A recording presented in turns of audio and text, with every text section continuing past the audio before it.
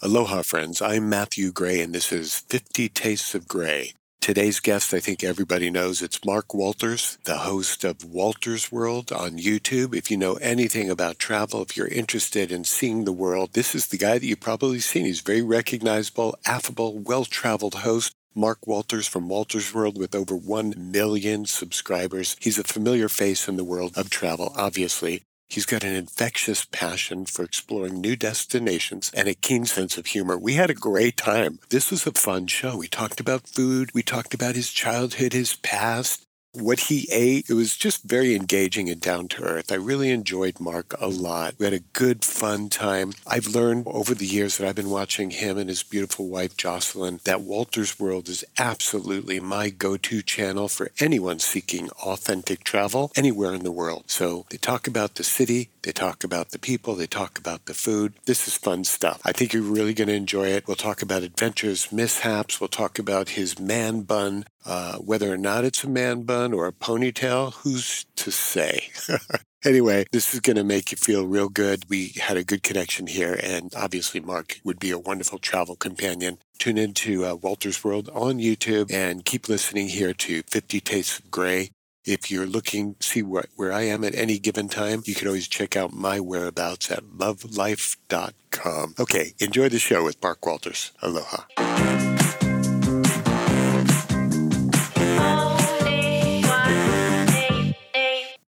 So before we begin about speaking about all the technical issues that happen in life, I want to ask you this first question. What did you eat today so far? What did I eat today so far? I had a banana blueberry smoothie, and I had some granola with soy milk.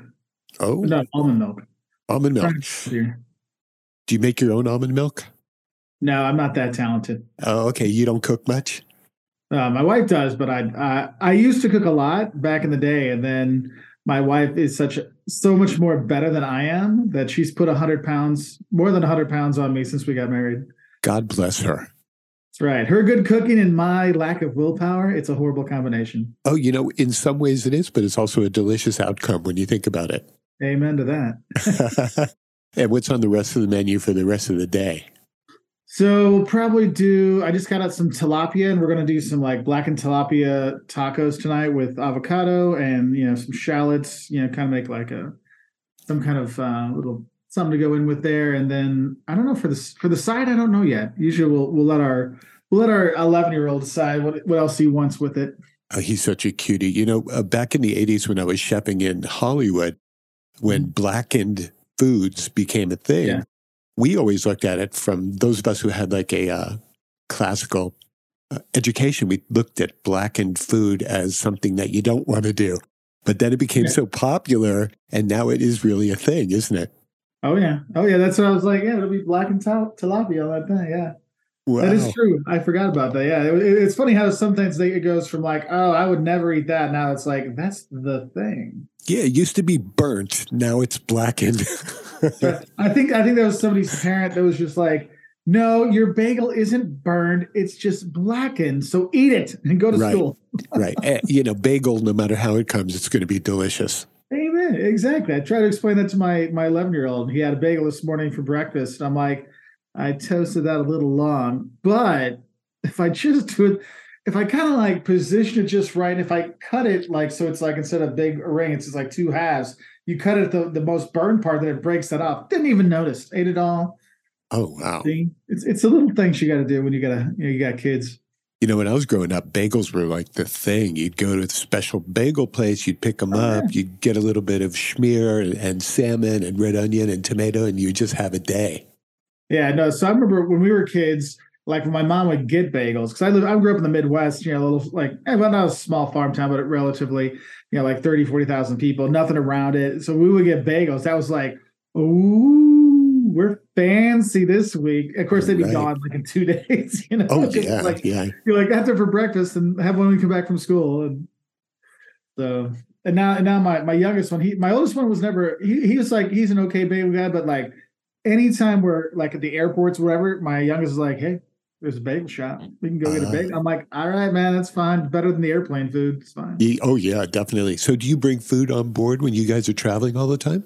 So when we go travel, usually what we'll do is we'll have snacks with us, but we don't try to eat our snacks. If they have something available, we kind of save it for just in case, because since we travel international a lot, you get in late at night or you get in super early in the morning. A lot of times restaurants aren't open yet, or there's not a kiosk around, or like we were staying in St. Louis by the airport. There's no food anywhere near there. So it's like I like to have like a few snacks available just in case the kid's like, Dad, I'm hungry, or I'm hungry, or my wife's hungry. So we'll throw some like protein bars, because they kind of hit the, like, you have some candy for the kids and then like a protein bar, and that kind of helps a little bit more with the hunger side than just pure sugar. Right. Well, the protein bar is the adult candy bar. That's true. Right. Right. That is true. Especially the ones like, I don't know if you guys have Costco where you are. They've got one there. It's like a peanut butter crunch chocolate one. It's like if a Reese's peanut butter cup and like a whatchamacallit candy bar had a baby. You're like, yeah, I feel healthy when I right. have that. Well, I got my protein to get nice and strong. Exactly. I mean, the labeling laws allow for that. So you can make the most delicious, gorgeous thing in the world and just put the word protein bar on it, and you've got your audience ready. That's right. They're waiting in line for that. So I want to talk a little bit about everything, and not only food, but I want to talk about your background in travel and so on. Were you one of those people who, after high school, you got the backpack on, strapped it on your back, and went and did Europe and all that? Oh yeah. So I did. So my first really big. It's funny. Like I grew up. Our travels was literally going from Illinois to Ohio, Toledo, Ohio, to see my grandpa. That was our vacation every single summer. That's all we ever did. We did like the ceremonial trip to Florida that no one liked, and we all went to Disney. No one was happy. Right. So we just went to Ohio and went to like Cedar Point. But when I was in high school, I actually studied abroad. I was an exchange student in Australia for a summer, and then I went for a year to Finland, and that like really got the travel bug in me. So when I went to college, I did a summer in Austria. I did a semester in Argentina. Then I was backpacking. I go to Europe to backpack in the winters and the summer. And then when I was studying Argentina, I was, I spent like 2 months after I finished classes backpacking around South America. And then it's never stopped. I mean, that's been quite a few years ago. And the let's travel as much as we can has never stopped. So my wife has Lithuanian descent, and we know because we watch you all the time that you lived there for a while. What's that? Yeah, I lived there. So I was there for 3.5 years teaching. 3.5 years. What were you doing? Studying, obviously. No. When I went there, so I finished my master's in Germany, and I found this opportunity to be a volunteer, like instructor at a Christian college in Lithuania. And I was like, oh, they're like, hey, do you have a master's degree? Do you in business? Would you like to come teach? I'm like, yeah, I always wanted to, like, because I had like this bucket list thing of what I wanted to do. It was like work in Eastern Europe, learn about teaching, get a job in Europe. I'm like, hey, that's like 3 for 1. So I went there and volunteer taught for a year, ended up liking it so much. I ended up staying another 2.5 years. We actually got a job working for a consulting firm over there too. So I got to do consulting. I got to do a lot of teaching. So it was a really good time. But then I was very, very cold. I got really tired of being really, really cold. And I remember, because I was working out in the gym in the basement of this hotel. That's where one of them were. And I come up and they have like, the hotel bar. And I'm like, I'm going to get a beer. So I'm sitting there in the beer, and I've got the old, like early Wi-Fi kind of thing. And got this thing sticking out the side of my laptop. And my buddy's in Brazil. He's like, why are you so cold? Why are you staying there? It's like, come to Brazil. I'm like, I like it here. It's fine. And then after about 4 beers of me chatting with him, I'm like, you know what? I think I will move down to Brazil. So 3.5 years was it. You cut it off at that point. 3.5 years was like, all right, I'm out.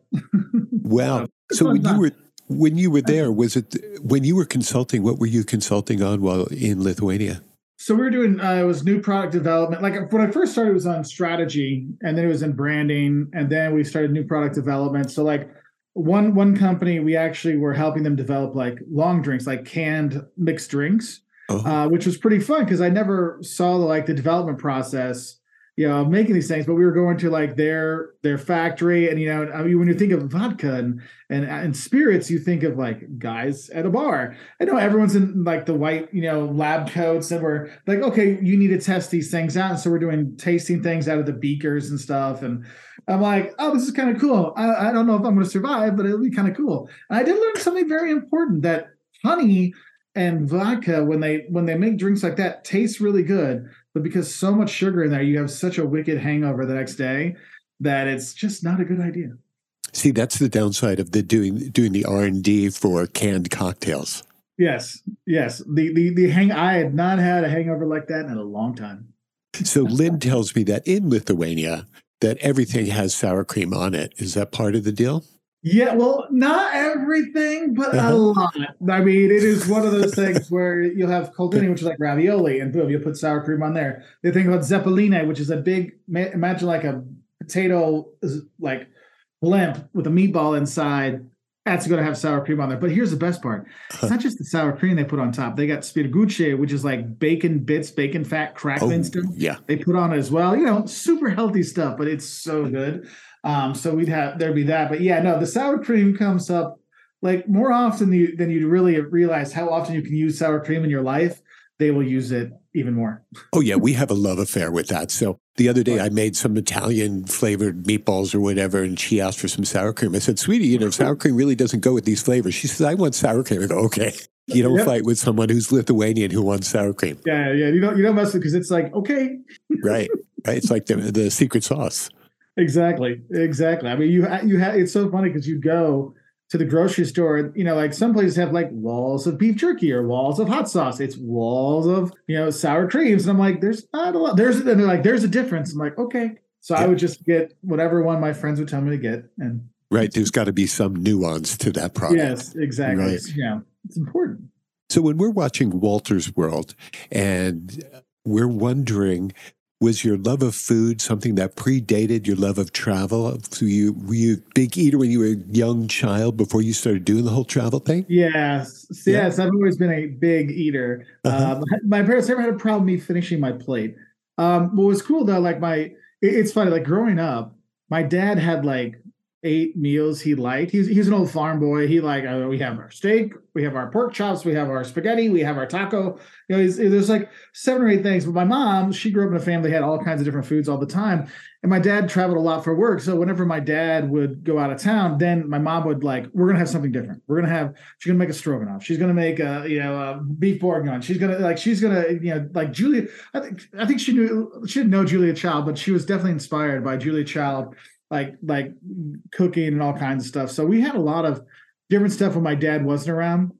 And so it was always normal to just have different things. And then you kind of realize like, hey, like different stuff tastes good. You should keep trying. And so that's one thing that was always kind of with me. And then once I started traveling, I really decided like, I want to eat the local food as much as I can. And now, because when I film, I want to make sure I show people local food. Right. So I always ordered local stuff. Even if I'm like, because sometimes you're like, for example, you spend like 6 weeks in Italy, you're like, I done with pasta for right. I'm like, but you have the meats and stuff. It's like, but I'm like, I got to try this because we're in this new town. They're like in Bari, they have the orecchietti, the ear pasta. You're like, I have to have that when we're here. So I'm always making sure I do that. But it's funny because when I travel with my dad, I'm not trying to make this sound bad. It's funny when he used to work. He used to be work for a company, work in Mexico and Korea. And he would eat whatever they gave him. Didn't matter what it was. He would eat it, no questions asked. But once he came home, he was the pickiest little guy when it came with him. So whenever I travel with him, they still travel with us occasionally. I always know that he'll eat local like 4 days, 5 days in a row. But I know by day 6, I got to get him something. Like it's got to be like an Irish pub or an Italian restaurant, something he from his 7, 8 things he's used to eating, and then I'll be fine for another 4 or 5 days. But for me, I've always wanted to do that. And our kids, we've always made them eat. Like we don't make them eat stuff. We make them try. Like, look, you have to at least have a bite. Right. If you don't like it, it's fine, but you got to try it. And this last summer, my oldest son, he's a teenager now, so I want to stay home and I want to work and I want to make money. I want to hang out with my friends. I want to do summer school. I'm like, fine. So he stayed home this summer. It was with his papu, and he was working and stuff. And the younger one came, and he were going around. He was 11 at the time. He's still 11. And he's like, we're ordering, and he's ordering these things. I'm like, wow, I never would have thought you would order that. Like he's getting the tuna fish pasta and the sardine pasta and all these like really creative dishes. And I'm like, and in my back of my mind, I'm like, well, I'm going to get to finish that. No, I mean, it was funny. We because we always have a competition, like who won the meal, like who got the best thing. And honestly, for like 3 weeks straight when we were in Italy, he won every single night. Like we were in Amalfi, we're in Puglia, we were in Rome. It's like boom, boom, boom, boom, boom. We got it, and I'm like, oh, because there was one. What was it? There's a ravioli you want to have from not Amalfi, from Isle of Capri, and they gave us a, like I speak Italian, but they get, of course, since I sit down, we're speaking English, they give us the English menu. And I'm like, where? I'm like, no, they don't have the caprese, ravioli or whatever. I'm like, okay. So I order something, and he's like, I think that's it, Dad. And so he orders it. I'm like, you little guy. So he ended up getting it, and he's like, well, Dad, I told you. So it's kind of funny sometimes that you get humbled by your kids sometimes. But I know it's a bittersweet moment when you see that your child is ordering better food than you are. I know. And I'm like, oh, but he did very well. He did very well. Began the career of what you're doing now as someone who's a professor. Are you still currently teaching? Oh, yeah. I'm a teaching associate professor at the University of Illinois. And so actually, I gave an exam yesterday. So. Oh, did you really? Oh, yeah. How many months during the year are you guys traveling? And you must just be cramming so much content into each and every day and putting it together because you're everywhere all the time. Yeah, no. So like I would say probably about 5 months out of the year traveling, maybe 6, depends. Like before COVID, I was traveling a lot more. We're still like this year we're ramping back up to where we were before COVID. But when the kids were little, it was easier to take them out of school because we had very understanding schools. Like, look, going to these countries is a better experience than like what they're going to learn in school this week. So go. But now, like our oldest one, he's in high school. So I mean, I can teach math, but I can't teach math to my teenager. It's like right. The head buddy is like, I need someone to help me with this one. So is that because it's tougher to go? So what we'll do is we'll actually travel on my own. Like my wife will go by herself, or I'll go by myself for some trips. And then when I do that, like I went to England for a couple of weeks in January before the semester began, and ended up filming like 150 videos. Wow.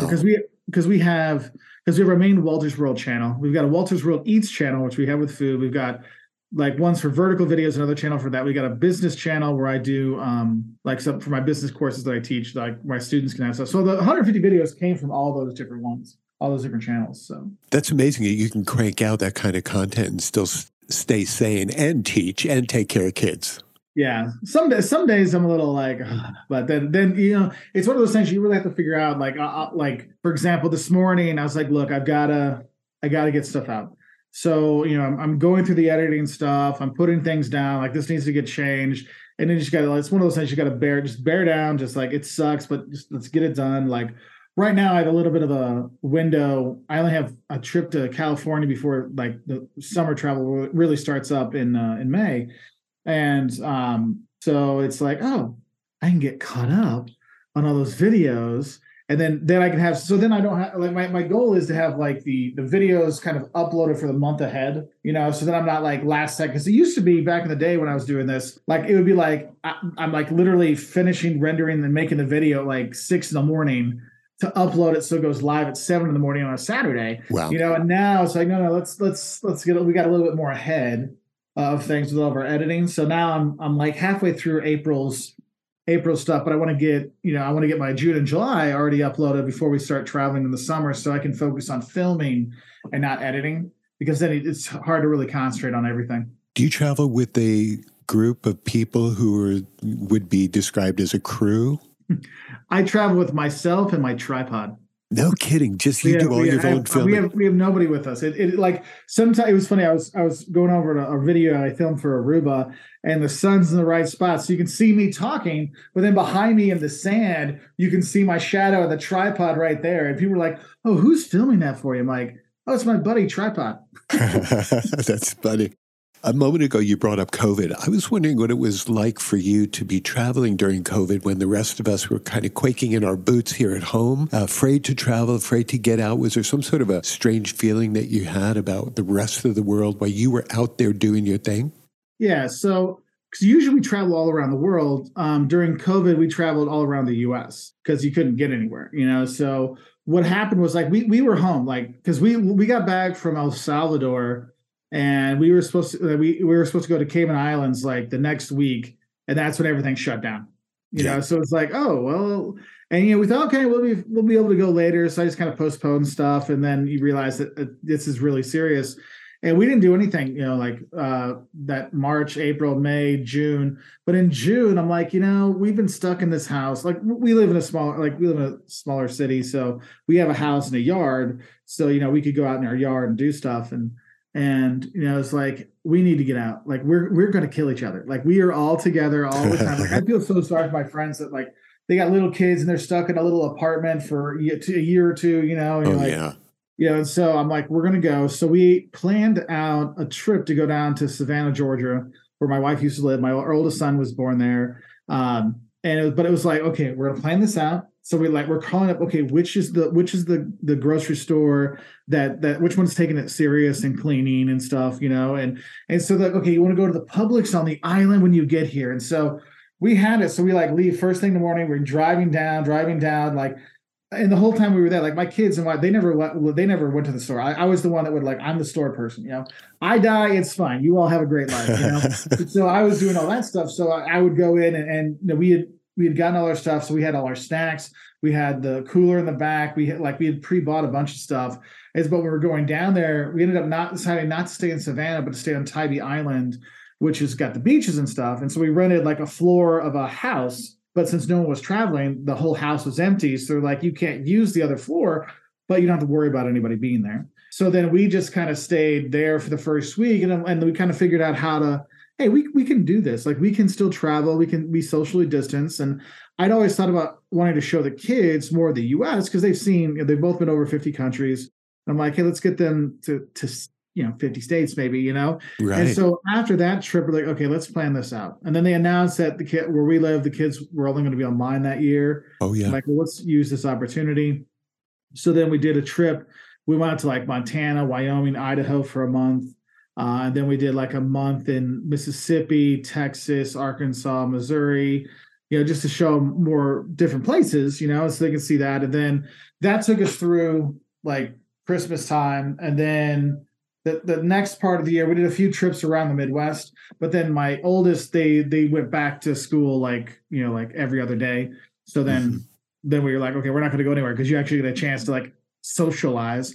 So we made sure they were back in school. And then we started our first big trip abroad again was to Ireland and Northern Ireland in November of 21. And then last year we really started to get back again. Then we started doing more trips. And now this year, like I would say the second half of 22 and all of 23, we're back to where we were traveling before, where it's like there's a trip or two every month. Wow, that's fantastic. So obviously you must not have pets at home unless you have great pet sitters, huh? We have one dog, Brigadier, but we do have a great pet sitter. We used to have, what was best when we would have our big summer trips, we had college age cousins. And it's like, you can stay at home with your parents for this summer and live under their thumb, or you could come to our house and you have our entire house with our cable and our fridge. And here's like $300 of Domino's gift cards. Tough choice, Mark. And you can do that. And so he came like 3 summers in a row. He's now a producer for TV news. I'm like, dang it. But he was great because he's like, oh, it's perfect because he got internships at like the local news station too. So like it was a perfect setup for him. So that's been a lot. And then so that's been like our godsend for the dog. Oh yeah, because I think it's expensive leaving your puppy in the daycares. Oh yeah, no, it's tough. That's the biggest speed bump for a lot of us who have animals and we don't have a pet sitter.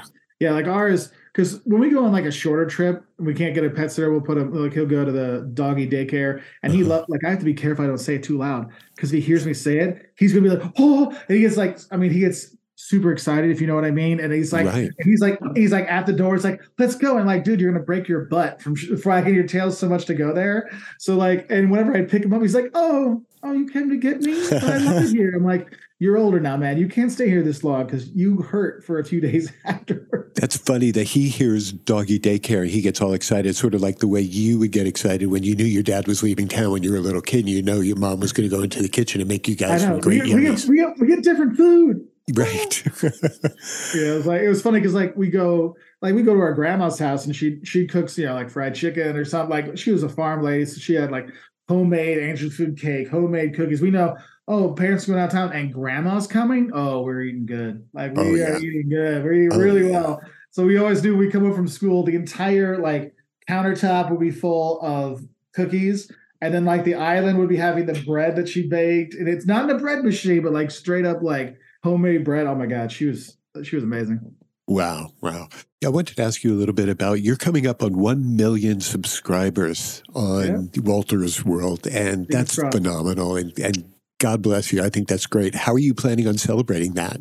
Like looking at the numbers, how it's going, I think we'll be in Greece, we'll either be in Greece or Israel when that hits. So what I'd like to do is hopefully have like, hey, because we did this when we got to like 800,000 or 500,000, we had like a live ticker going. And so we could see and celebrate with everybody. But you never know when it's going to be. It's like, if it's like 3 o'clock in the morning back in the US where most of our fans are, it's like, I don't know if anybody's going to watch that live, but it'll be kind of fun to have something. Yeah, that people have asked me like I'm hoping we're traveling at that time. But what's funny is like I remember when we did the 500,000 one, people would like we get like 499,998, and then like 10 people would unsubscribe. I think we watched that one. You and Jocelyn did that together, right? Yeah, so Yeah. I'm like, oh come on! And so they would have finally got over. I'm like, okay, we're done. Okay, thank you very much. I'm not going to show anyone we made it. So I think it'll be something like that because then it's like it's funny. Or knowing my luck, because every so often, once a month or once every month, YouTube will have like they'll purge the fake accounts or whatever. They'll purge like people that haven't watched for a while, and so every channel loses some. So it'd be like that would be the day they purge, and like we'll be like, oh, we're almost there. And it drops like 100. And you're like, wait, what? Are you forever connected to the numbers and watching your subscribers and basing how good you are based on the numbers of people who are coming aboard? Is there some sort of a connection there? So I used to be like really like psychotic about it. But then after the pandemic, it's like people stopped watching travel content. Yeah. So it's like instead of me worried about those, what I really feel good about now is when people will write us, be like, hey, I used your videos for our first vacation abroad. Hey, it's our first time traveling since the pandemic. You really helped us feel more comfortable doing it. Like those kind of comments, those people Yeah. reaching out, that's where I really get the most satisfaction, knowing that I actually help people, go travel again. I mean, the numbers are like if I get like a 3 million view month or a 4 million view month, I'm like, yeah, all right, we're doing good. But the like satisfaction isn't as big now as it is when like we know we're helping people. So that's why Right. like we put out a lot of content from like Central America, South America.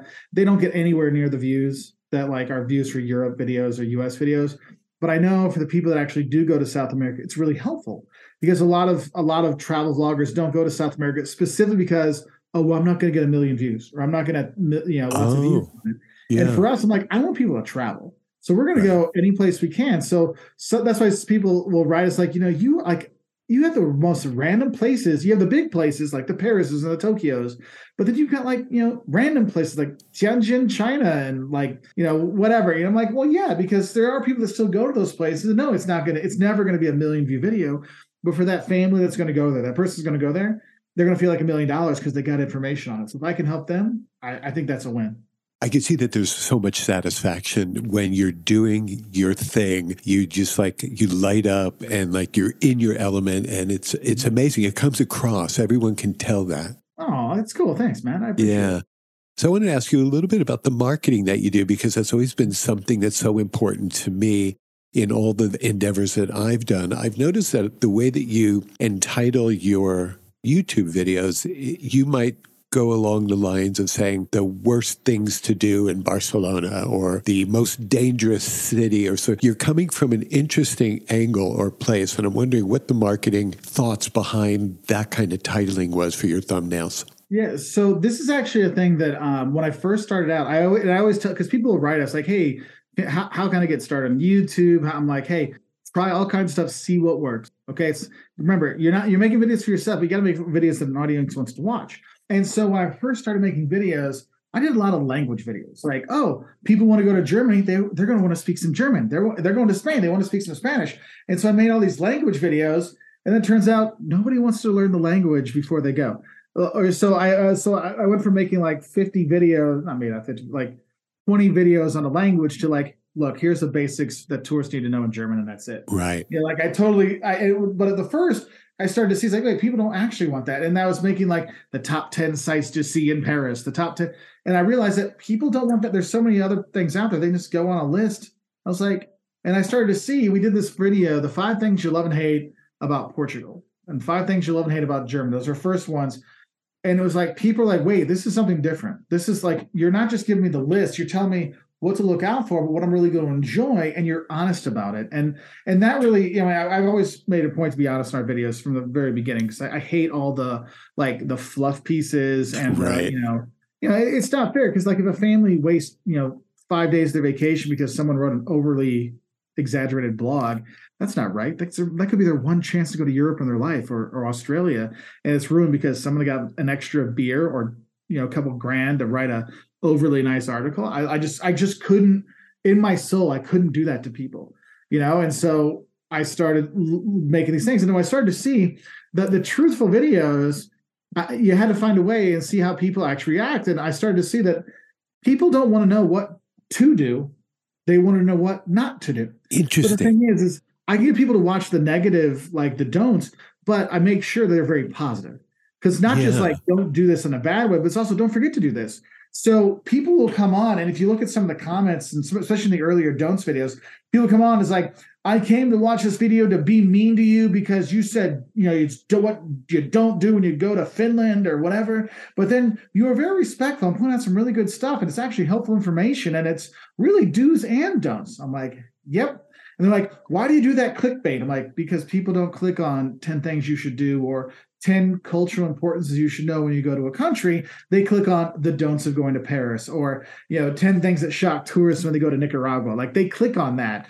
And the thing is some people say, well, that's clickbait. I'm like, no, it's not. Clickbait is when you give a title that shocks people to click on it, and then you don't deliver on that promise. When I talk about it, it says 10 things that surprise, shock tourists when they go there. I give you 10 things that really are culture shocks that people have when they're there. Right. So we actually deliver on it. So it's not really clickbait. So. Yeah, we were talking about that the other day, about how you entitle your videos or your thumbnails, and we were thinking it's sort of like the way that people have this kind of interesting energy to train wrecks or the rubbernecking when you're on the highway and something's happening. And so those kind of thumbnails make me want to watch. But then when the way you deliver everything is just so sweet and fun, and you forget that you clicked on it because it said worst, or there's any of that kind of feeling. Yeah, and that's the thing, is I feel like my thumbnails aren't like super exciting, because I want to show like a nice view of the place and stuff, but I know I have to do something to get people to click, because I want people to get good information, because there's so many bad travel YouTubers out there that aren't really giving people good information or helpful information, or sometimes they're giving information that can get them in trouble. And I'm like, no, just because, like there's the ones like, oh, how to sneak more of your stuff into your suitcase, or how to sneak more stuff onto the plane. I'm like, yeah, it might work when you get on, but if it doesn't work when you get back, you can get in trouble for that kind of stuff, and I don't feel comfortable. I don't want to put anyone in a position that I wouldn't want to be in, so that's why it's always funny, because people are like, well, what about the secrets and the travel stuff you don't talk about? I'm like, look, I put everything in the videos. I do not hide anything from myself. There's no like, oh, wait, let me take out this secret don't for you. No. I'm like, look, I want to give everybody everything, so then they can be prepared to travel on their own. Because people have asked us, are you going to do tours and stuff? I'm like, yeah, I could do tours. I take student groups and stuff. But I'm like, my whole goal is to get you ready, that person watching ready, so they can travel and they feel comfortable to go on their own. Like, that's my big thing. I want it so you don't want to travel with me, because you can do it by yourself. Oh, yeah. No, there's been an amazing kind of resurgence now, I'm sure, after COVID, people watching you and like joining you on your journeys and all of that. Yep. Oh, yeah. And it's funny because we're getting like, I'm starting to see the people are getting ready to travel again. Not the numbers are doing better. They're not pre-COVID numbers. I mean, they'll be really nice. But they're creeping back up there. But the comments, how the people are commenting, it is definitely more like, I'm getting ready to travel. This is what I wanted to watch. This is what I needed. A lot of them are like, hey, it's hard to find. Or my favorite is like, oh, I didn't know you were still making videos. I'm like, we put out a video every Wednesday and Saturday. Right. 2014. But the thing is people went 2 years without traveling. So if you subscribe to a channel on YouTube and you don't because you're not traveling for 2 years, you don't watch the travel content, they're never going to show it to you. So anybody listening to this podcast, if there's somebody you're like, oh, I used to love listening to that or watching that one YouTube channel, go look. You're still subscribed to them. Go and watch a couple of their videos. They'll start popping up again because how all these things work, you get kind of stuck in a funnel, like they'll call it the algorithm, but it really is. The algorithm says you're watching these things. I'm going to give you more of what you're already watching, not the stuff that you subscribe to. So right. That's one of those things. Is like, I know once the travel starts really picking up in the summer, things will get back, will kind of flow back into their feed. I'm not too worried about it. Mark, how do you handle it when you go out early in the day? You're going to make some food-related videos, and you go to your first restaurant, and it's just garbage. Will you just say, forget it, we're not going to even do a piece on this? Or will you do a piece on a place that you really didn't enjoy and be truthful about that experience? So this is one of the big reasons why I don't give restaurant names. So, because I love what Guy Fieri did with his diners, drive-ins, and dives, because it got people to go out and find stuff nearby, and they're finding those places. And that thing is, people will go to those restaurants and they'll only get what he ordered. Mm-hmm. Or the Bourdain effect, where people will go to that exact restaurant and only order what's there. There's one in Lisbon. I know exactly where he went. There's actually a really good restaurant, literally across the street, but no one goes there now because it wasn't in Bourdain, and they only order that one thing. When I take my students abroad, we were in Denmark, and so they had, it's not new. What was the one? They're closing it up in Denmark. It was like the world's greatest. Noma. Yeah. So my students we're going there and we're ordering this. And I'm like, one, I can't afford to go there, so good for you guys. But I'm like, why not? You have 6 of you going, they had a reservation. I'm like, why don't you order different stuff to try? They're like, no, I have to get this. So I kind of made it a point in our food videos to be more, hey, here's the food you should have in the city. Here's this food you should have in this town. So you can experience on your own. And man, people get mad at me. They're like, you need to tell me exactly where that was. And I'm like, it's Vicenza. You get the bigoli with duck sauce. A lot of places there's no but I just felt really bad because what I've seen, I'm not gonna lie to you, there's been a few times I've actually mentioned specific restaurants, and not 3 months later after I post the video, it closes. We were in West Virginia. And New Gorge, it's in West Virginia. There's this new national park there, and there's this really good barbecue place. I'm like, I don't know how it went out of business, because it was this was top notch stuff. And so I had them in the video, and literally the summer ended. I posted the video in the middle of the summer. By the fall, they closed up. And I'm like, all right, that was my lesson. Not going to do it, and because that's the thing is, I don't want people to be upset if that restaurant isn't there anymore or it's not as good as it was. So I'd rather them have a chance, make them go and talk to a local. Mm-hmm. Ask them where they can find that bigoli with duck. Ask them where they can find the stromboli, these kind of things. Because I really want people to kind of step out of their comfort zone, because then you might go and they're like, oh, you like the bigoli with duck? Well, you might want to try this when you go to Venice, because they have one with sardines in it. You never think about that. That's really traditional there. I'm like, oh, okay. And that's one thing I really like, is how food is something we all enjoy. We all eat. We all have fun with it. And people love it about travel. So use that, because it's also when you're eating or you're at a bar or whatever, you're barriers come down a bit. So you're more open. Because let's be honest, if you're walking down the street and some random person said, hey, what are you wearing? Or hey, what do you what's that cologne? You're like, I'm not talking to you, weirdo. So if you're at a restaurant, someone goes, oh, wow, that smells fantastic. What is that? Or what did you order? You're like, oh, you're kind of proud, I ordered the bigoli, and they're like, ooh, So it's kind of funny how people are much more kind of forthcoming and open when they're eating. Well, travel and food are so well connected. In the old days, when I'd go traveling for 1 week, I wasn't thinking about the cathedrals and the buildings and the museums. I was thinking about 21 meals and where I was going to go. So do you think that there was a point in your life where you would also do kind of all your pre-research ahead of time related to the food? Oh, yeah. That's one of the toughest parts is because when I'll do my research, I will read through, literally hundreds of blogs. I will watch dozens of YouTube videos. I go to the library. I'll look through the Lonely Planets, the Fodors, the Fromers, all those things. Right. And you get an idea what you have to have, but sometimes you start drooling oh, I really want that one. National Geographic always has the best pictures. And then there's the DK guides, eyewitness guides. They also have really good pictures of the food. And you're like, oh my God, that looks good. You're like, I don't know, but I want to have this. And sometimes you're kind of focused on it. Especially if I go back to the place I used to live, going to Lithuania. I went back this summer. I'm like, well, I'm going to Lithuania. And my buddy picked me up at the airport. I'm like, I need a Švyturys beer, and I need the fried brown bread with mayonnaise and cheese sauce. Stat. And Right. Zeppeline, he's like, I got a perfect place for you. There's like the best Zeppeline is off the highway in Colnes. And literally we drive up. I'm like, Captain Zeppeline, Schwitteris. They're like, yep, yep, yep. I'm like, oh, okay. Now I can focus on the culture. Because like there's that food that I'm like, I have to have. I know. If you don't get the right food, or you have that diner's remorse, it's a bad day. So everyone's got to eat well when they're traveling. Oh yeah, and that's one thing is some cities will get a really bad rap because their food isn't as good as people thought it was going to be. Yeah, like, yeah. People will say, "Oh, Italian food is horrible." I'm like, what are you talking about? Well, I was in Venice and we ate there. The food was horrible, and then we went to like Austria next. I'm like, well, yeah, you're in Venice. It's like eating in Orlando. You got millions of tourists that come every single day. They don't care about you because they can be horrible as they want. Someone else is going to sit in your seat tomorrow. So that's why, if you're in Venice, if you go off the island and you eat, in Mestre, like off the mainland stuff, Yeah. you get significantly better food at a significantly lower price. Right. It's like, that's what I always tell people. It's like, look, you don't have to like go 10 miles from the historic center to get good food, but go 2 or 3 blocks away from that major site and the prices will come down a lot and it significantly get tastier in the food. Yeah, yeah. Have you noticed a lot of other travel YouTubers out there are starting to really focus on the scams that are going on? Because I've noticed a lot of the people that we're looking at are now speaking about that, trying to warn us about what's happening.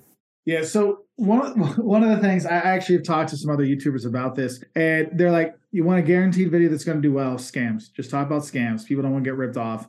And that's becoming a very popular thing. And people know that. And so more and more people are doing it, which is good to let people know. So I'm happy. Like I have them. And what's interesting is I have a video on general scams for Europe, right? Yeah. But people won't watch that one. They'll only watch, I want to know the scams in Barcelona. Right. I want to know the scams in Paris. And so, but then people are like, well, this is like the same thing as in Barcelona. I'm like, I know, but people don't watch unless I have a specific video for that town. So a lot of them will repeat themselves because a lot of things, I mean, some cities, like if you're in Milan, the guys that try to give you stuff and tie stuff on you is way bigger. Whereas in Barcelona, it's way more the pickpocketers or the guys that bump into you with mustard and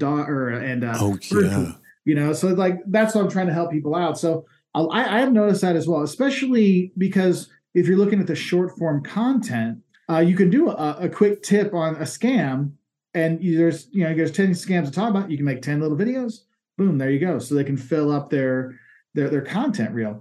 And the thing is what I've seen in our videos is that the ones I make on advice never ever do as well as like destination things. So like a don'ts, like except in a few cases, like our scams of Paris has got over 1 million views, and they'll do okay, like the scam stuff. But if I'm like, how to get cheap flights, how not to fall into a tourist restaurant, they'll do okay, but it'll never be 1 million, never be 500,000, But like I've got one that's coming out, the don'ts of Paris. I'm like, within 3 years, it's going to be 1 million views. Wow. But but I mean, I haven't released yet. I just know that that's how those go, and so it's interesting because when you think to yourself, I'm like, well, people want to not get ripped off. They want to know where to get good food. I have a video that I thought would have done very well, how to eat cheap and well when you travel. And so it talks about the best places to go, how to find locals, how to do this stuff. I mean, I think it has like 200,000 views after like 8 years. Like it just never did anything. And I'm like, great thumbnail. It's in Prague. It's like just as awesome. I think it's a really good video. It never took off because people, they're not looking. They're like, I need to know how to eat cheap and well in Prague. Like if I would have said in Prague, then it would have done better. So there's the destination side of it. And when you talk about the numbers, if you like, YouTube really gives you a lot of analytics. You can look at it. It'll tell you like, is it worth doing this anymore? And like there's videos like the top 10 sites I don't do anymore because they don't get viewed. The language videos, except for Germans watch the language videos, but otherwise no one watched the language videos. There are a lot of polyglots out there though who are doing extremely well. Yeah. Oh yeah. I mean, that's one thing I've thought about doing another channel just like in Spanish or German or whatever, just to make it, because like our language videos, the ones that have done the best is me speaking German, but teaching them English, teaching them Italian, teaching them German or Portuguese. Those actually did better back in the day than me speaking English and teaching people foreign languages, so that can help out. I've, Audrey and I'm forgetting his name. I've talked to them all the time. They're a Canadian couple. They live down in Argentina now. And they started, because her dad's from Argentina, and they had their Samuel and Audrey, and they had their English language channel, which did fine.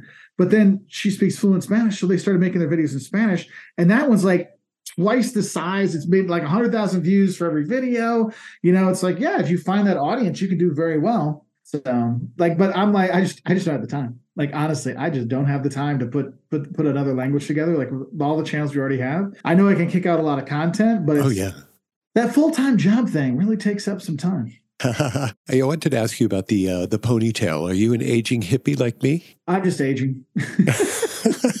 No, so when I was in high school, because I graduated high school like in '95, like I had long hair early '90s, like I would say like beginning of high school. I mean, like when I graduated high school, it was like to my butt crack, and then I cut it off when I went to college. Like when I was in college, I made the mistake of listening to people, and I cut it off, and then like within 2 years, I started growing it longer again.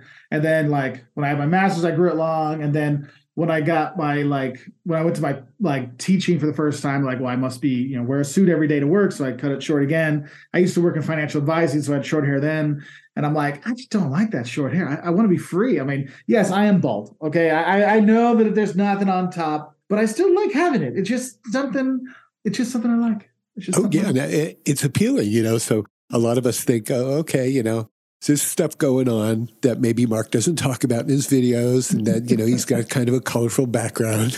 Yeah. No, I have a good time with it. It's funny because people are like, oh, you'd be better if you just cut it off. I'm like, I will live, or the best, they're like, you're bald. I'm like, I live in denial, and I'm going to live in denial till there's one hair left. I don't care. Because I don't know. You're right. It does make, I guess, the hippie side of me, yes, going back to the original reasons why, yeah, there is some of that there. But that's one of those things, like people are like, well, why don't you just do the man bun? I'm like, I don't want a man bun. Right. I want a ponytail. Exactly. There's a difference. Difference, people. Were you a ginger growing up? My beard was actually, but my hair was very blonde. I had super blonde hair. But I also worked at swim clubs in high school, so like, was it bleached out? I don't know. But I remember the first time I grew out a goatee, it was red. And my mom's got some red hair in her, and there's some red hair back in the family.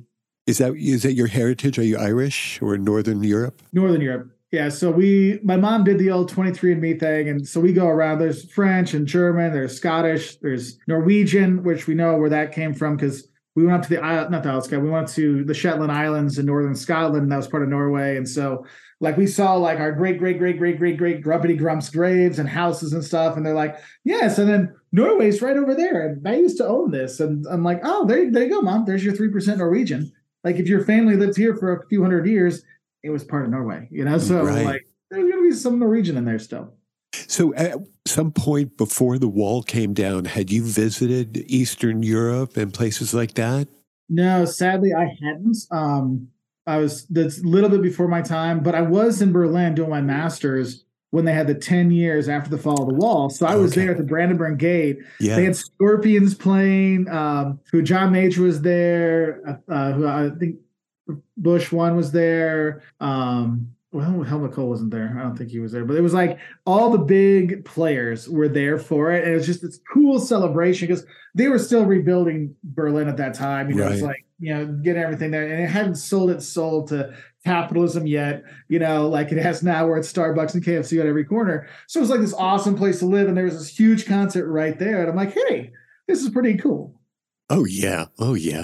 How has your YouTube success affected the way that people approach you and being recognized and things related to being comfortable on camera, no matter whether or not your hair's out of whack or if you got a zit on your face or your clothes aren't right? I mean, how does that all kind of work together? I do want to say, I love how you're looking at me as you're explaining what I look like. Your hair's a pimple on your face and you got some spinach in your teeth and everything. Right. Thanks, man. No, honestly, that's one of the things that I tell people. So you just got to keep making videos. You feel more and more comfortable, And I remember early in my YouTube career, this is before even Wolters, when I had a different channel, and I'd have my camera up there, and like I was in Switzerland, and everybody walked by on the camera, were like, la, la, la, la, la, la, or they like try to talk over me or whatever. Like one guy like picks up my camera and looks at it. I'm like, really, dude? But now I like people can come and try to make fun, and I'm like, hey, I'm laser focused, man. Like, I gotta put food. I'm putting food on the table. Like I'm feeding my family with this, man. You can make fun of me all you want. It's fine. But I really like when our fans actually come up and talk to us. So like if they're there, I'm like, oh, come up, say hi, say hi to your family, and we'll cut that into some of their videos sometimes. But it's funny that like the ones that are like kind of awkward is they won't like I'll see people recognize us all a lot quite often, but they don't always come up. For me, it's okay. I'm like, always like, hey, come say hi. It's totally fine. And they won't come up. But then I'll get like back to the hotel like 10 minutes later. I'm like, I just saw you in the park filming. I thought it would be weird if I came up and said hi. So I'm just writing you here on Instagram. And I'm like, this is weirder than if you would have come up and said hi, so just come up and say hi. So it's really nice. And usually when people come up, we'll talk for a little bit, about where they're going, where their travels are. Cause I like to know where people are going to go, like, what they liked, so I can make better videos and help them out. So that's kind of a cool thing. In terms of getting like more comfortable in front of the camera, like I said, you just got to keep doing it. And sometimes it's weird. Like sometimes, I mean, I'll be honest, getting back behind the camera with a lot of people going by this last summer when I was in Italy, it was hard for me to get back into it. Because back in the day, man, I could be like Eiffel Tower, put it right there, a bajillion tourists around me. I'm like, hey there, fellow travelers, Mark here with Wolters. We're in Paris. No problem. Now I'm like, hi, we're here. I'm like, no. Like you got to bring the energy. You got to be, and so I'm starting to get back. Well, no, I think I'm pretty much back to like the like right away. Like, hey, no problem with all the people around. But it was weird after a couple of years of nobody around when I was filming, because like literally it was like nobody around, and then having everybody there. It's like, okay, got to get this down. It helped last summer. I was on the Amalfi Coast and I had to film some videos like relatively quickly.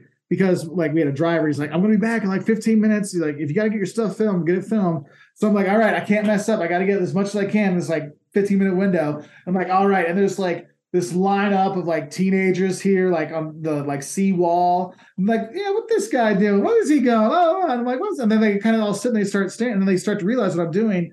And then like, huh. And then I see them taking out their phone and they're looking for me. And then they're like, hey, that's that guy.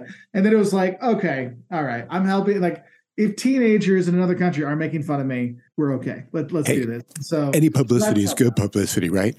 Yeah. So you're able to overcome any of the kind of self-conscious things just by doing it over and over and over again. Yeah. Oh yeah. Yeah. Wow. Is there any competition between you and Jocelyn, your beautiful wife, about what you guys are doing? Because you both have separate lives, but you both exist in social media?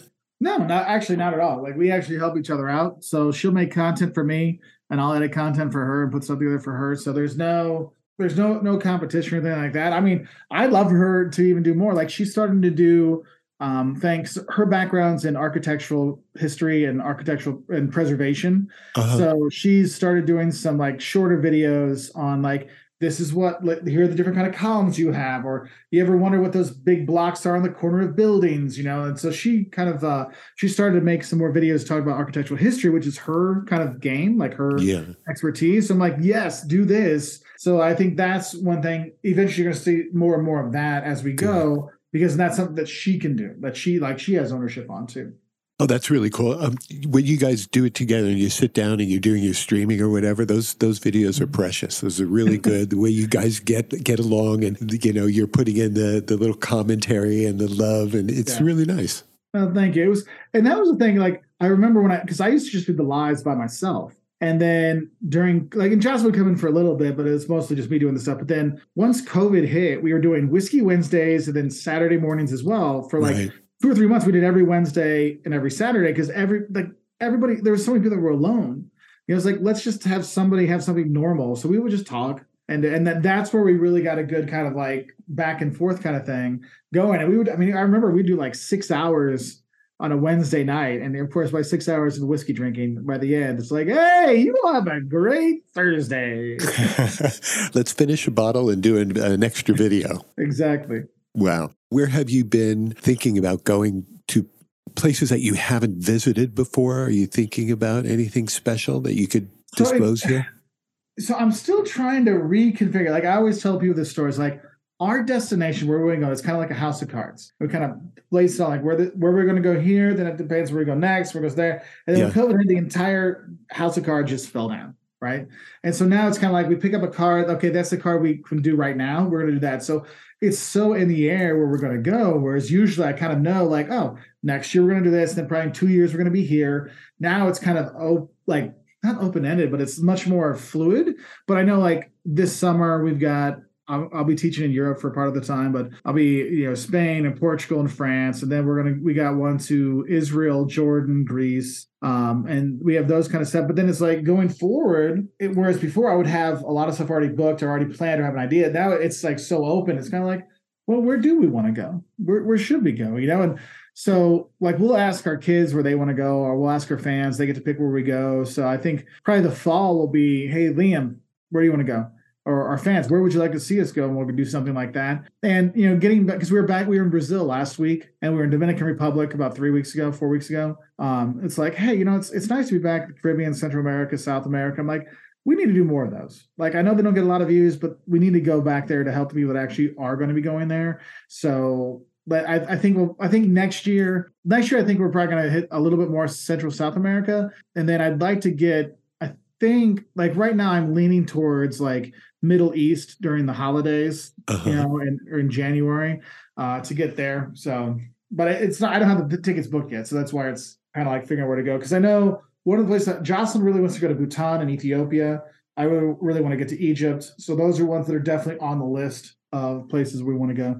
It's really cool to think about. You might be in the promised land, Israel, when you hit your promised land number of 1 million followers. That would be pretty cool. That would be pretty cool. Oh, so, absolutely. We're keeping our fingers crossed. We'll be talking when you hit 2 million. So yeah, they say it's faster to go from 1 to 2 million than from 0 to 1. So I'll let you know. It's the same kind of thinking. They say, the second million is easier, but when they're talking about money, not about fans and subscribers. Yeah. That's great. Once you start doing it, then it's like, hey, it's easier to continue it.